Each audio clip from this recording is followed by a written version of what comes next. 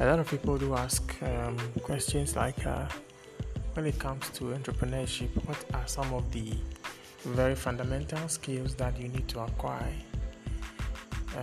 From my perspective and my experience so far, what I would recommend is that for you to become an effective entrepreneur, you need to also learn to become a very good leader. And when we talk of leadership, in this case, we are not talking about just leading people, but we want you to start from leading yourself, okay? So when you are able to lead yourself, then that leadership transforms or transcends into you being able to lead others. Then as you are being able to lead others, then you can now lead a group of leaders, and that's how it scales up and then it grows up.